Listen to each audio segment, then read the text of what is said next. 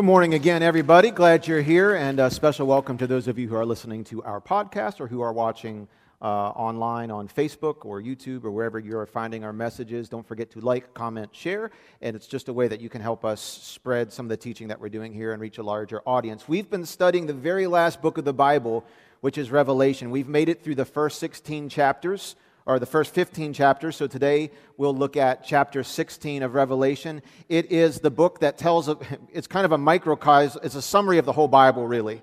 The Bible tells the story of where we came from, how we got here, and what God does about that, and how it's all going to end up. The Bible basically traces humanity from, where we came from, to how we got in the mess that we're in, to how this is all going to wind up someday. Revelation captures all of that in a microcosm. In the beginning of the book of Revelation, the Apostle John, we find him in solitary confinement on an island, and God comes to him and says, I'm going to show you a vision, and I want you to write down what you see. Write down the things that were in the past, the things that are going on right now, and the things that are going to happen in the future. And so up to this point, these last few chapters, what John is showing us, that God's showing John, is that time is going to end at some point as we know it. Life as we know it on this earth will be wrapped up at some point. There is an end to that season of our history. And what he shows us is that it's going to culminate in one final epic showdown between God and Satan, between good and evil. And so these skirmishes have been going on since before creation. God and Satan have been going back and forth. We've documented that thoroughly over the last few weeks. Now we see this really reaching a fever pitch. And last week when we ended things, if you remember, John sees in heaven that an angel comes out of the temple in heaven, and he says, God says, it is time for judgment to begin. And then smoke fills the temple. And the Bible tells us nobody could enter into the temple of heaven until after the judgment was finished. And what's that telling us? It tells us that what we're about to see next is judgment without any interference. No one is going to be able to talk God out of ultimately judging us. And it's not a topic that I look forward to talking about at all. I do not enjoy studying about God's judgment. I don't enjoy studying His wrath. But just because I don't enjoy it doesn't mean that I shouldn't think about it and we shouldn't talk about it. The Bible talks a lot about God's wrath and God's judgment. Jesus talks a lot about God's wrath and God's judgment. But when most of us come to church, that's not what we want to hear about. We want to hear about how loving God is, how gracious He is, all the miracles that He does. We want to hear a good message on self-improvement. We want a lot of humor. And that's good too. But the truth of the matter is we need to look at this. The Bible tells us a lot about this.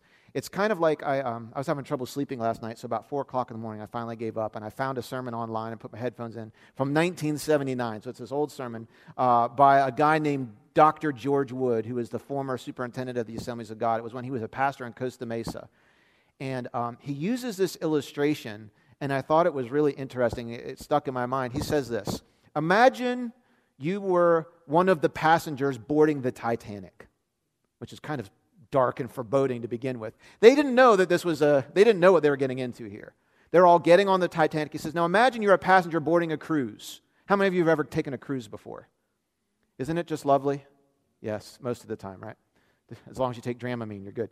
But he's imagine you're boarding a cruise, and when you walk onto the boat, you get to choose one of 2 seminars before you check into your room. So imagine you're getting on the Titanic, and before you can go to your room, you have to pick one of 2 seminars. Seminar number 1 is entitled, How to Get the Most Out of a Week on a Cruise Ship. And the second seminar is How to Survive a Collision with an Iceberg. Which of the 2 seminars do you think would be the more popular? Well, obviously the one that talks about how to enjoy the most, how to get the most out of your week on a cruise. Unless, of course, you know for a fact that an iceberg is 24 hours away. If you know that at some point this cruise ship is going to collide with an iceberg, you're going to go to that other seminar. And you're going to go to a seminar on how to survive the collision, and then you can get on with enjoying the rest of your cruise however you want. And it's interesting, the comparison that he makes, and I think it's analogous to a certain degree, is I'm a Christian, I'm a follower of Christ, and I'm a practicer of the disciplines of Christianity. I study the Bible, and I live according to to how it tells me to live. The Bible tells me that there is a certain, let's call it a collision that's coming.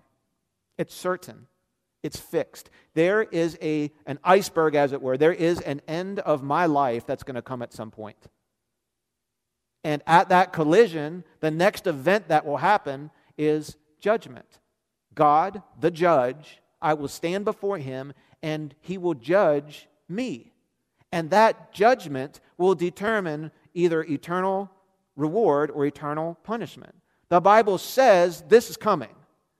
And so it's not a waste of our time this morning to say, how do I prepare myself for that? Unless, of course, you'd just rather not think about it, then go to, hey, how can I get the most out of my life and just enjoy life and drink it for all that I can and not prepare myself for that inevitable collision. The reality is that every man, woman, boy, and girl, when our life is done here on earth, will face judgment. And the Bible tells us how to prepare for that specific day. And if we're properly prepared, we don't have to be anxious. We don't have to be worried. We can prepare ourselves. And so I want to look, chapter 16, it is filled with God's wrath being poured out against the earth.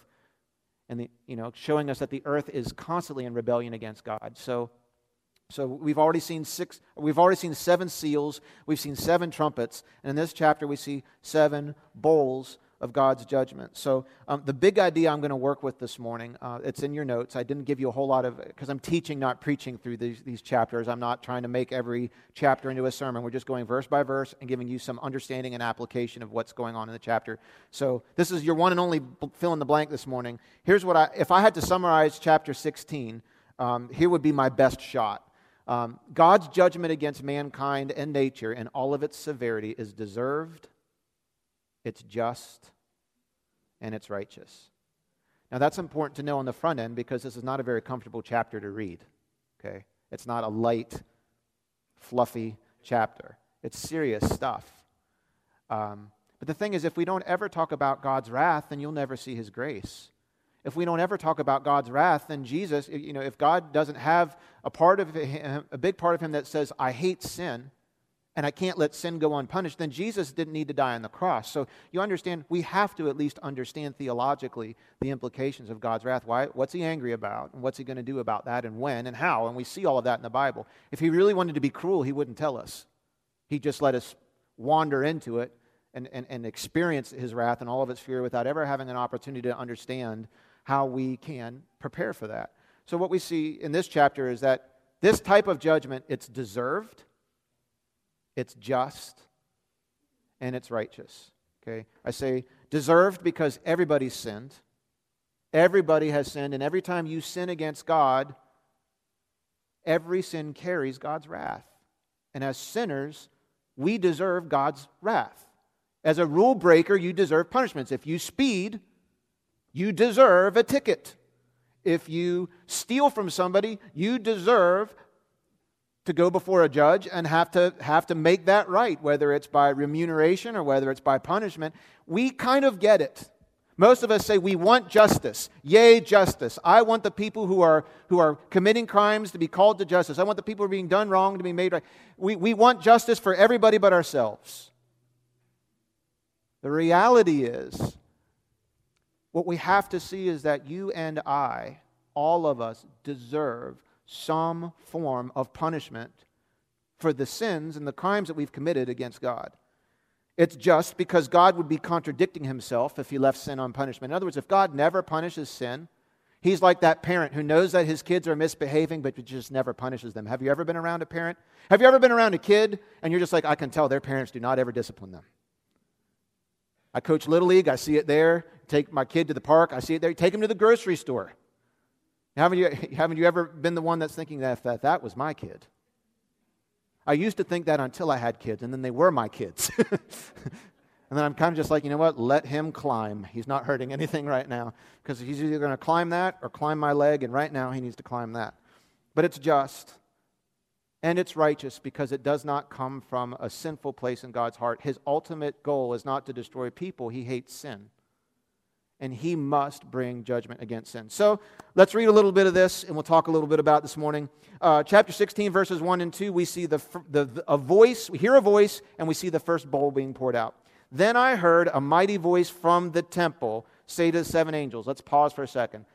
We're not given the identity of the voice from the temple, but can we do a little deductive reasoning here? Who do you think that voice might be?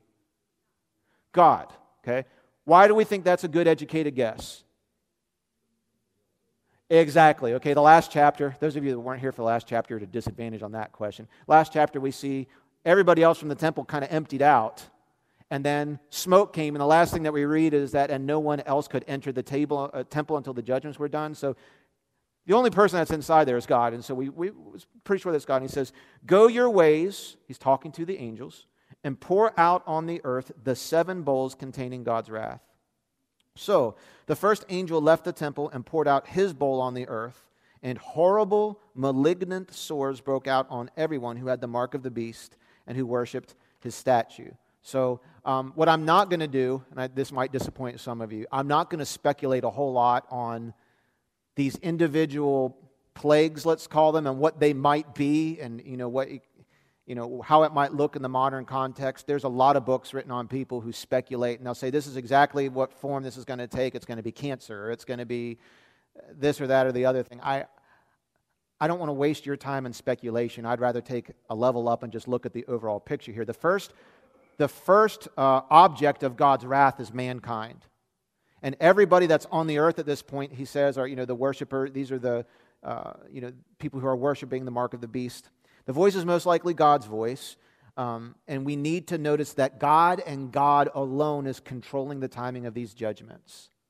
The enemy isn't pulling God's strings here. It's time for judgment because God said so. It's time for the first judgment to come first and go in the order because God says so. He gives directions to the angels and they follow his directions because he said so. Even though when you read through Revelation, it looks like at times the enemy is calling all the shots, I want you to understand that anytime the enemy is calling shots, he's only doing it because God lets him.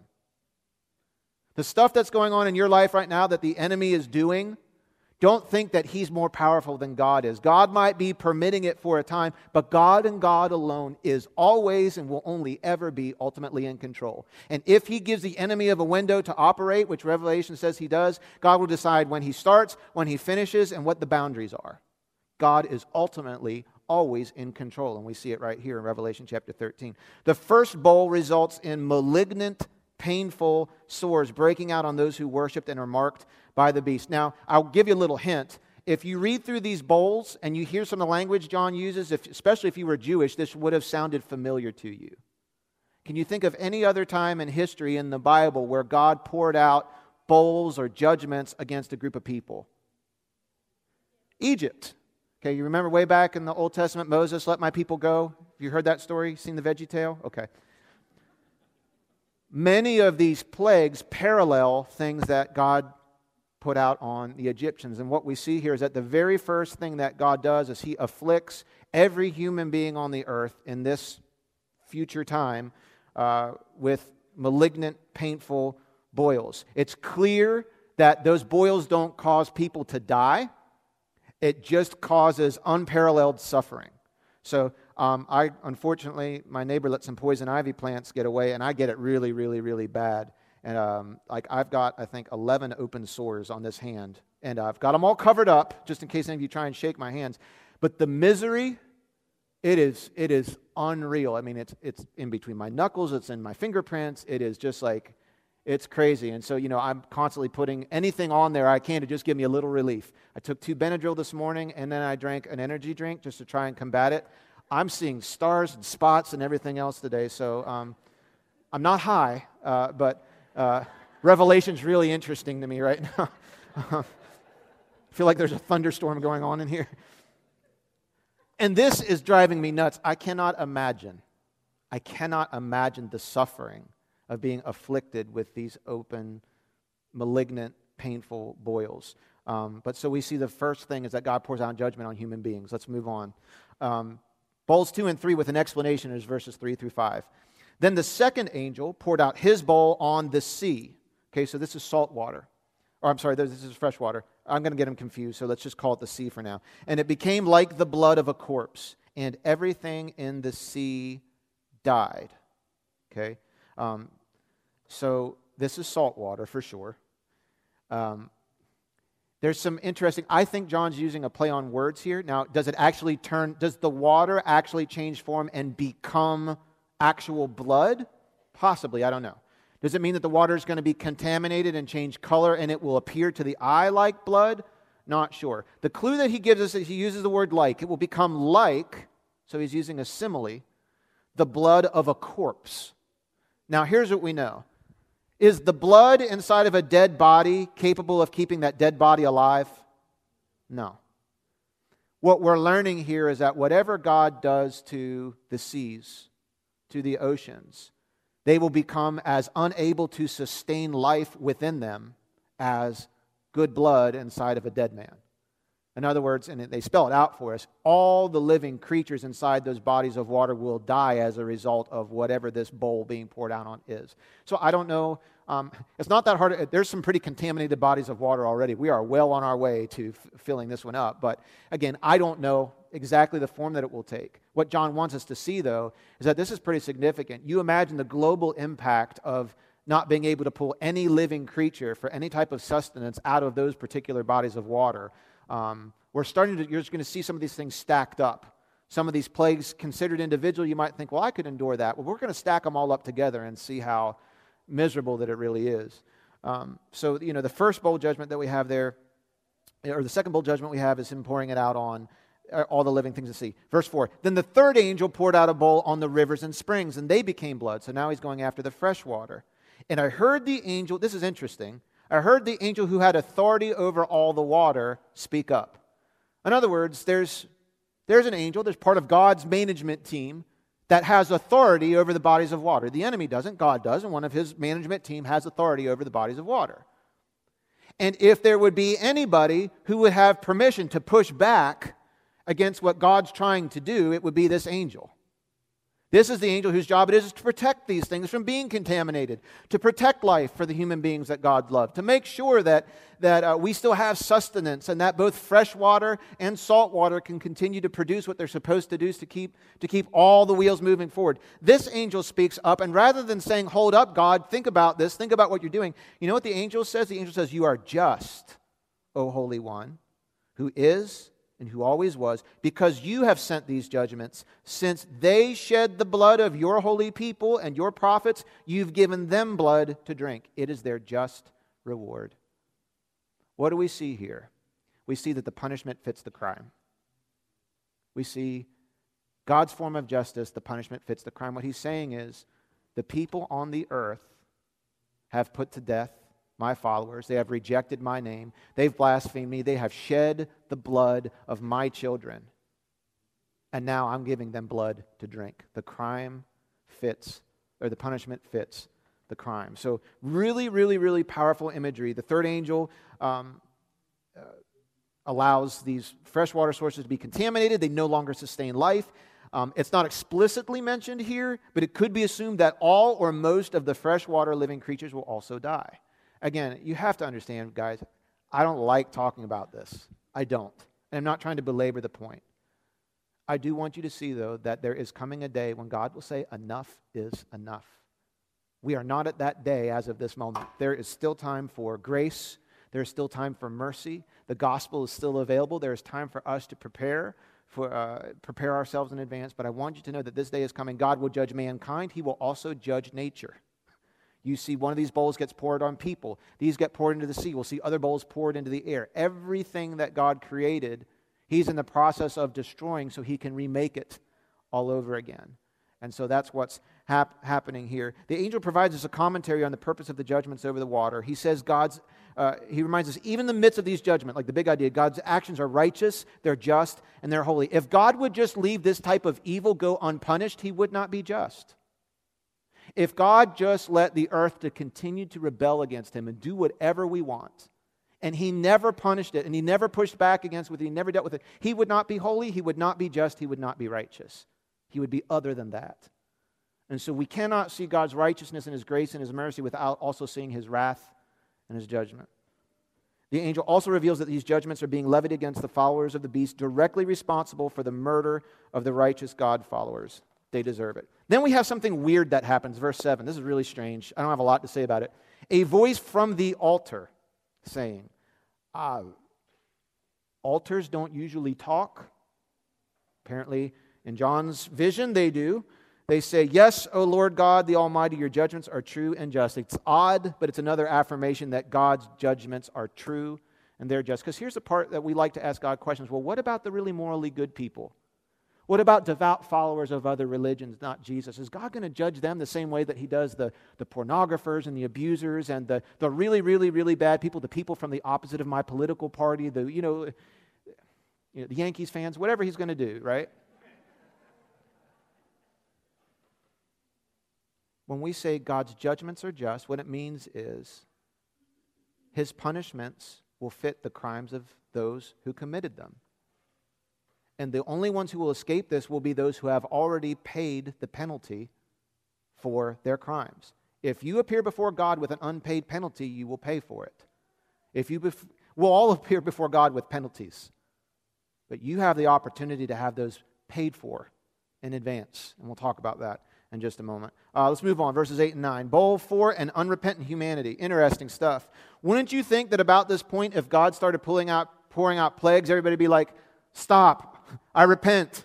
No more. I give in. Let's see what happens, because we see how the people who are being plagued react to the plagues. And again, those last two plagues on the water, familiar with the Egyptians. We see that back in the book of Exodus. Then the fourth angel pours out his bowl on the sun, causing it to scorch everyone with its fire.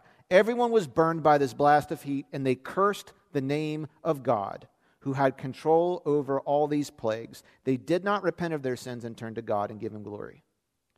So here God actually increases the heat of the sun, which doesn't result in death. It just results in extreme pain and suffering. So I don't know how to paint the picture. You have open blisters and festering wounds, and now you've got massive, uncontrollable sunburn on top of it. I mean, where do you get relief from that? And you can't go and get a nice cool drink of water because all the water sources are contaminated. So you start stacking some of these things on top of each other, and you see the absolute misery, right? You'd be angry. I'd be angry. I'd be miserable. And then we see the reaction of those who are experiencing it. They don't turn to God in repentance. What do? They blaspheme God. They curse God. They refuse to repent of their evil deeds and turn to God. They take the Lord's name in vain. What John sees is that the worst expression of God's wrath doesn't result in repentance of the wicked. Well, Pastor, why in that day and age won't people turn to God in salvation? I'm not exactly sure, but here's my best guess. Because that expression of God is only wrath. They don't see any grace. They don't see mercy. They don't see love. That's what we can see now. But when the day of judgment comes, those parts of God will be hidden from those who are in need of judgment and punishment. And all they'll see is wrath. And what's interesting is these are not atheists. These are people who acknowledge God and they've heard the gospel, because they heard it a chapter earlier. They've heard the gospel. It's not even that they deny he exists. They just decide he's a bad guy. And they back up their case by saying, well, all he does is rain down wrath. The beast is taking care of us, but God rains down wrath. It's so sad. It's so tragic. But that's where history is headed. Let's trudge on. Bowl number 5, verses 10 and 11. Then the fifth angel poured out his bowl on the throne of the beast. Because a lot of people think, well, what about the Antichrist or this world government that's causing all this? It looks like they're getting off unscathed. Not so. He hasn't forgotten. Here's what happens. He poured out his bowl on the throne of the beast, and his kingdom was plunged into darkness. Now again, back in Exodus, there was a plague of darkness that went across the land for 3 days and nights. Okay? His subjects ground their teeth in anguish, and they cursed the God of heaven. They're not cursing a God that doesn't exist. They're cursing the one true God. These are God believers, but not God followers. For their pains and their sores, but they did not repent of their evil deeds and turn to God. So this judgment is now directed towards the beast, the Antichrist, whether it's an actual individual or whether this refers to some type of global authority or global ruling group that has military backing them up and lots of power. The main ruling figure over the earth, I'm not exactly sure, but it's his group. The judgment's now being poured out against them.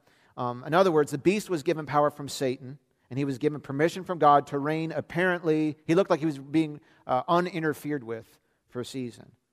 And now God's saying, nope, your rule is now over. and now you're going to receive the penalty and the punishment. It's just, the other thing here is I don't know. The last chapter we see that the sun got really bright and hot, or the last plague. Now the earth is plunged in complete darkness. Don't know how it happens.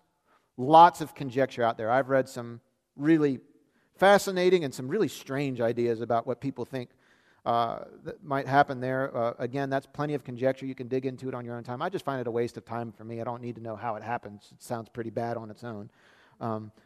We don't know. All John reveals to us is that the followers of the beast curse God and they gnaw on their lips because of the cumulative pain of their sores and their scorched skin.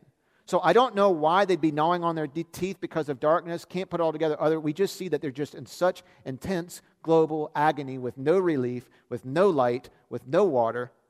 Why? Because God's grace and mercy is hidden from them, and they only see His righteousness and justice revealed in the form of deserved punishment. Let's trudge ahead. Then the sixth angel poured out his bowl on the great Euphrates River, and it dried up so that the kings from the east could march their armies towards the west without hindrance. And I saw 3 evil spirits that looked like frogs. I'm just going to throw this out there. I don't know. Frog.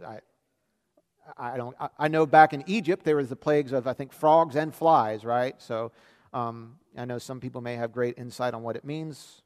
I don't have anything that I feel confident enough to spend your time on this morning. You saw evil spirits that looked like frogs. They weren't frogs, they looked like frogs. Leap from the mouths of the dragon, who is Satan, the beast, the Antichrist, and the second beast known as the false prophet. They are demonic spirits who work miracles and go out to all rulers of the world to gather them for battle against the Lord on that great judgment day. In other words, there are other judgment days, but they're talking about a day yet to come. This isn't even the great judgment day. This is judgment. But now they're getting ready for the great judgment day, which we'll see in a few chapters. What to do with this? Many theories, books written up on the Euphrates River and all the stuff that goes along with that. I will try and simplify it to what I can be a little more confident of. What's at least something that we can take from this and apply? John does see a cruel army here. He sees an army, and it is composed of various eastern nations. They're unnamed, but they're coming from the east, and they're ruled by monarchies. He says the kings from the east. Now, whether that means that we'll actually see eastern kingdoms return to monarchies as a form of government, or whether it's just something that he only understood in terms of kings and kingdoms in that day, and it meant their leaders, I'm not exactly sure. But he sees eastern kingdoms forming a coalition to march against Israel. And we're also told these kings will be demonically motivated, although we're not exactly sure how it will be frog-like. I don't get it, but they'll be demonically motivated to do what they do. The sixth plague involves a bowl poured out on the great river Euphrates. Have any of you ever seen the river Euphrates? It's a big, powerful river. Anybody know what part of region of the world it's in? Middle East, right. It's all through the Bible. People that would have read this originally would have been familiar with Euphrates. It's also, it comes up in a lot of different historical accounts. To sum up briefly, the Euphrates was regarded as the northernmost border of the nation of Israel. And to dry up a river in the ancient days, practically speaking, it meant to take away the physical protection that the river affords you as a natural defense. In other words, if you have a kingdom built up and you have a river that's a big, huge river that people don't, they can't cross, that your enemies can't cross, you don't have to build up a big wall there. You don't have to have a lot of guards over there. The river itself forms a natural border for you, and you can kind of protect other areas. So, people in Bible times have recognized, the Euphrates River, that's a really good natural boundary and would protect people from the east from moving to the west because they would not be able to ford that stream. However, if you go back in the 6th century, Cyrus the Persian invaded Babylon. Okay, Babylon at that time was believed to be impregnable. You couldn't get into the town because of the walls, and so the walls kept people out. But basically, if you had a walled town, all the enemy would have to do is surround you, and he could dehydrate you because most people had to leave their walled towns to go get water. Here's what the Babylonian did. They dug a trench underneath their walls and diverted the Euphrates River to run right through it. So even if the enemy surrounded them, they couldn't get through the walls, and the people on the inside of the walls didn't have to come out because they'd have water. Well, Cyrus did something really smart. You know what he did?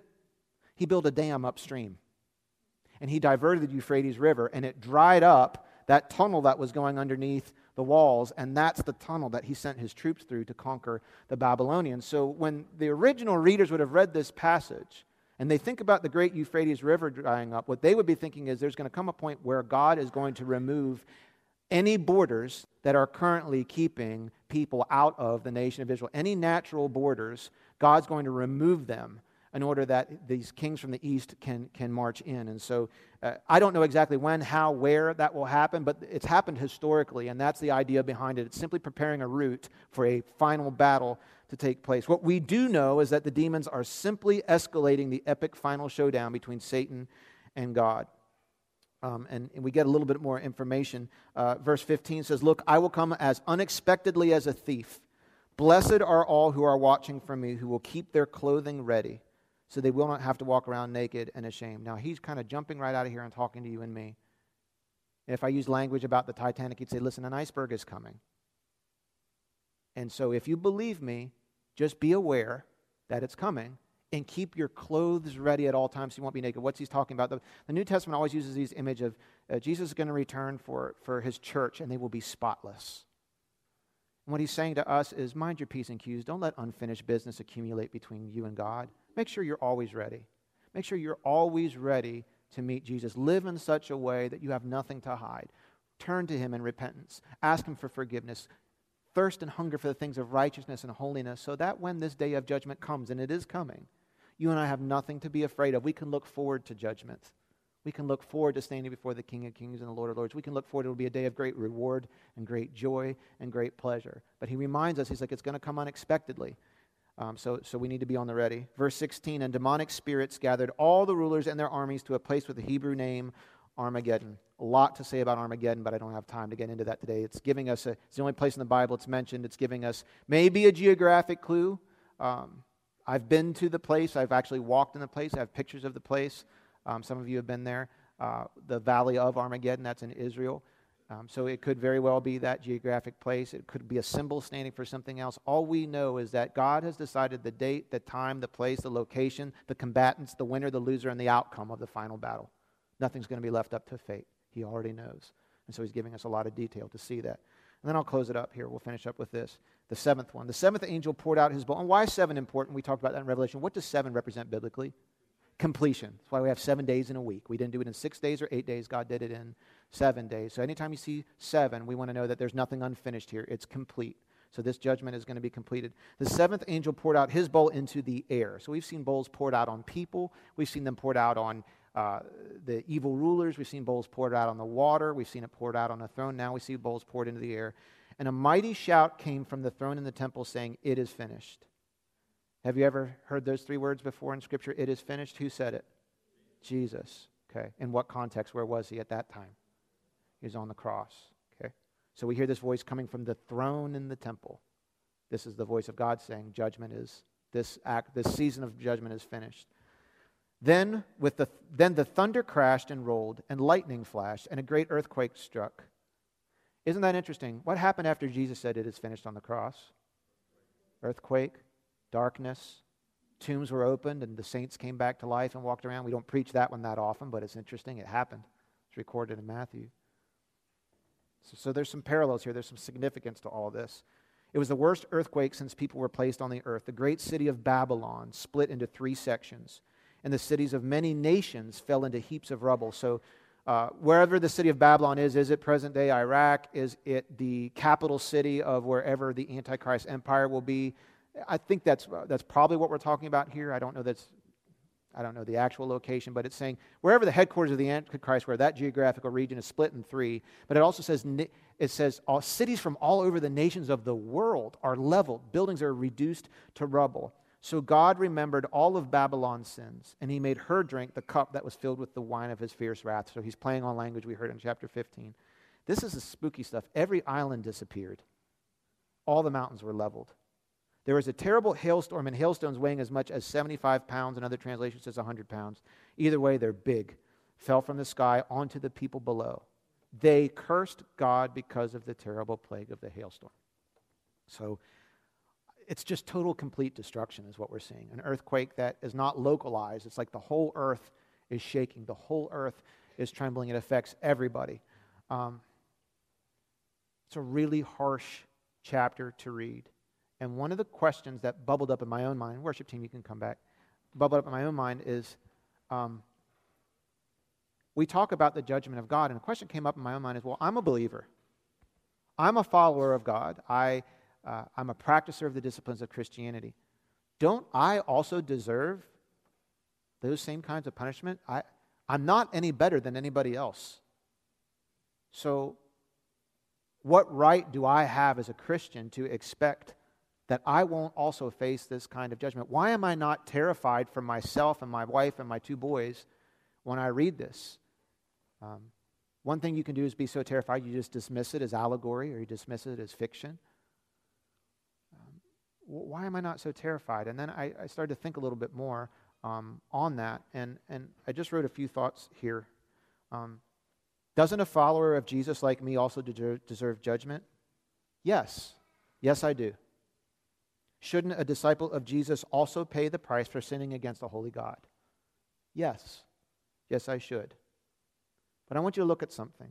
Jesus Christ had his skin scorched, torn open, and laid bare. He had open wounds. He was stung by the whip, just like some of the people in this passage experienced. Jesus Christ was deprived of water to quench his thirst in a time of suffering, wasn't he? When he was on the cross, I thirst, and they didn't give him water. They gave him a stupefying drink, and he didn't want to take it, but he didn't want anything to dull the pain. He wanted to experience in his full purity. He, in the midst of his suffering, was denied water. Jesus Christ hung in isolation on the cross. Jesus Christ shouted, "It is finished," as Jerusalem was plunged into darkness and earthquakes shook tombs wide open. Jesus suffered the wrath of God. Jesus himself didn't deserve it. We sang about it earlier. He suffered, but he didn't deserve it. He took judgment. Why did he do it? He did it as a substitute. He stood in for me. Because everyone who's ever sinned deserves judgment. And Jesus came into this world to take judgment for us. He let his body be afflicted with wounds. He dealt with dehydration. He dealt with isolation. He dealt with darkness and earthquakes and all those other kinds of things. He went through all of that. And when he died, we know that God accepted his payment for our penalties. We know that bill, we know God accepted the payment. How do you know that? Because he rose from the dead. That's the receipt of his payment. If God didn't accept his payment, Jesus would still be dead. God accepted his payment, and so he defeated death, which is the ultimate blow the enemy could ever give to anybody. He defeated it. And then Jesus went to heaven, and he sent us another counselor called the Holy Spirit, in Greek, parakletos, paraclete, the one who walks beside as our advocate. The best modern translation is he is our attorney. And here's what he does for people like Phil. There will be a day where I will stand before God, and I think about the Holy Spirit being my attorney, and God sitting on the seat as the judge. And I think about the Holy Spirit saying to the judge, "Judge, I present to you Phil Nauer. He is guilty. He sinned. He sinned many times. And Judge, you know and I know that he deserves to pay the penalty. He deserves death. And we want justice for him." And then Jesus stands and he says, "And I will present payment for him. I have taken his punishment." And I imagine the Holy Spirit saying to the judge, "Now that he has paid in full for Phil's sins, I demand justice." Certainly you wouldn't demand 2 payments for one person's sin. And since his account is completely clear, I demand justice for him. I demand freedom for him. I demand eternal life for him. I demand peace and joy and love for him. And you see, yes, we all deserve judgment. But the beauty and the grace and mercy is this, that Jesus already stepped in and took God's wrath on your behalf. He took all of it. He stepped in and took the bowls and the trumpets and the seals on himself. So that by putting your faith in him, God accepts you based on Jesus' resume and on Jesus' sake, not on your resume or on your sake. That's the good news. That's the gospel. That's the grace and the mercy and the love of God. That's what I'm appealing to you to consider this morning. Consider the fact that Jesus stepped in and took your place. So my two questions are this. Number one, do you need to put your faith in Jesus today? Do you need to prepare yourself for inevitable judgment this morning by forming a personal relationship with Jesus Christ? My second question with this is, if you do know Jesus as your Lord and Savior, does your life reflect the joy of the fact that you have been completely and totally forgiven from all of your sins? Do you live in a way that is transformed and changed for those who don't have a Savior with Jesus Christ? Have you, since that day when you committed Jesus, have you decided to return to a life of sin? Friend, you're putting yourself in a really tough place. Can I encourage you to come back to Christ, to repent, to ask Him to forgive your sins, to prepare your heart? He's ready and He's waiting. Let me pray for you this morning. Will you bow your head and close your eyes with me as the worship team begins to play softly? I want to give you an opportunity to accept Jesus as your Lord and Savior. I know some of you might be thinking, well, Pastor, are you just trying to scare people into Jesus? No, of course not. At the same time, I understand that there is a fear in all of us of who God is. It's a reverent fear. But there's part of that healthy fear because I believe He is who He says that He is. And that fear drives me to make more wise decisions with my life. And if you heard what I said this morning and you believe that it's true, if you believe that Revelation 16 is not just the musings of a deranged criminal, but that they're actually the revelation of God preserved so that you can hear it today, if you believe that it's true, there might be a part in your heart that's unsettled when you hear that, and that's the Holy Spirit saying, come to my Father. Lay your sins before Him. Accept the payment of Jesus Christ. Serve Him. Love Him. Follow Him. Where He goes, you go. Where He stays, you stay. Where you move, He moves. Love the people that He loves. Serve the people that He serves. Today, there's still time for grace and mercy and repentance. And if you want to begin a personal relationship with Jesus Christ this morning, it's just as simple as ABC. Admit, believe, and choose. Admit that you're a sinner and that you've fallen short of the standard that Jesus set for us. Believe in Jesus Christ, the Son of God, who lived a sinless life, who died a death on the cross in your place as your substitute, and who rose from the dead victorious. And C, choose Him to be your Lord. You see, you can't just accept His sacrifice without bowing your knee to His Lordship. That means you and I give up control of our life. We stop sitting on the throne of our own life and invite Jesus to sit in its place. If you're ready to make that decision this morning, I want to lead you in a prayer. You can pray this right where you're at. Dear Jesus, I admit that I'm a sinner. I believe in You. I believe You're God's Son. You lived a sinless life. You died on the cross. And I believe You rose again and You're alive today. I accept forgiveness for my sins. Thank You for paying that price, Jesus. And I choose You to be my Lord. I'm officially renouncing control of my life. I'm no longer going to be a king. I'm going to be a servant. I need You to be my king. But anybody who loves Me that much, I can trust to tell me what to do. I welcome You into my life. I look forward to becoming more like You, Jesus, day by day by day. Thank You for saving me. In Your name I pray. Amen.